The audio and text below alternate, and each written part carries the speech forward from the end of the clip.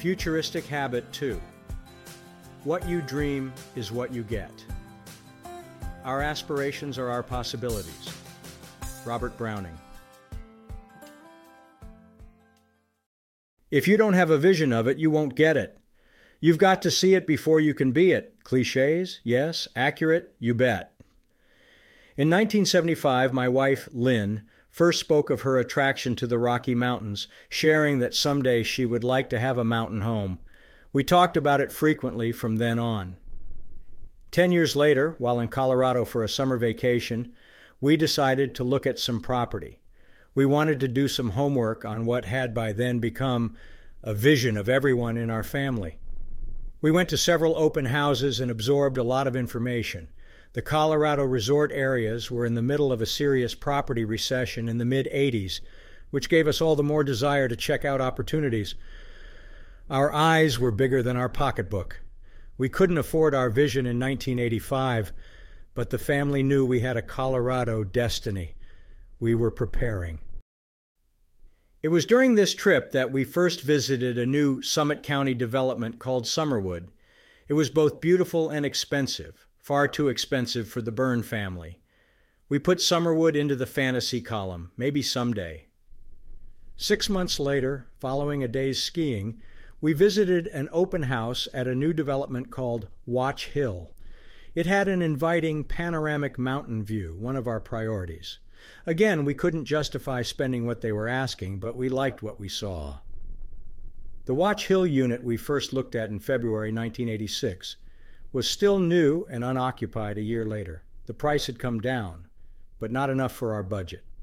We once again left Colorado with nothing but our vision of Watch Hill and our fantasy of Summerwood. We were sure the Watch Hill unit would sell before we were ready. We returned to Colorado again in August 1987 for a brief vacation. We decided to rent a condo at the Watch Hill development we first saw 18 months earlier.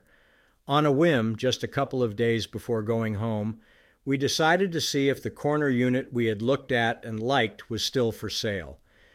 We found it was, and at a substantially reduced price. The price change was so dramatic we couldn't pass it up. We bought our small condo at Watch Hill for a full 40% less than the price only 18 months earlier. While thoroughly enjoying our new mountain home at Watch Hill, we continued to play out our fantasy by returning every year or so to monitor the activities at Summerwood. The Byrne foursome visited Summerwood again in July 1990, just driving through. To our surprise, we saw an open house sign, so we walked in. We quickly got reacquainted with realtor Eddie O'Brien, who greeted us with year after year after year. Eddie obviously remembered the Byrne family. He gave us a quick update. The property, sitting on a ridge 300 feet above Lake Dillon, was almost sold out. God wasn't going to make more of it. Our motivation was high. It looked like a now or never situation. We stretched our minds and our pocketbook. Before the day was over, our fantasy came true.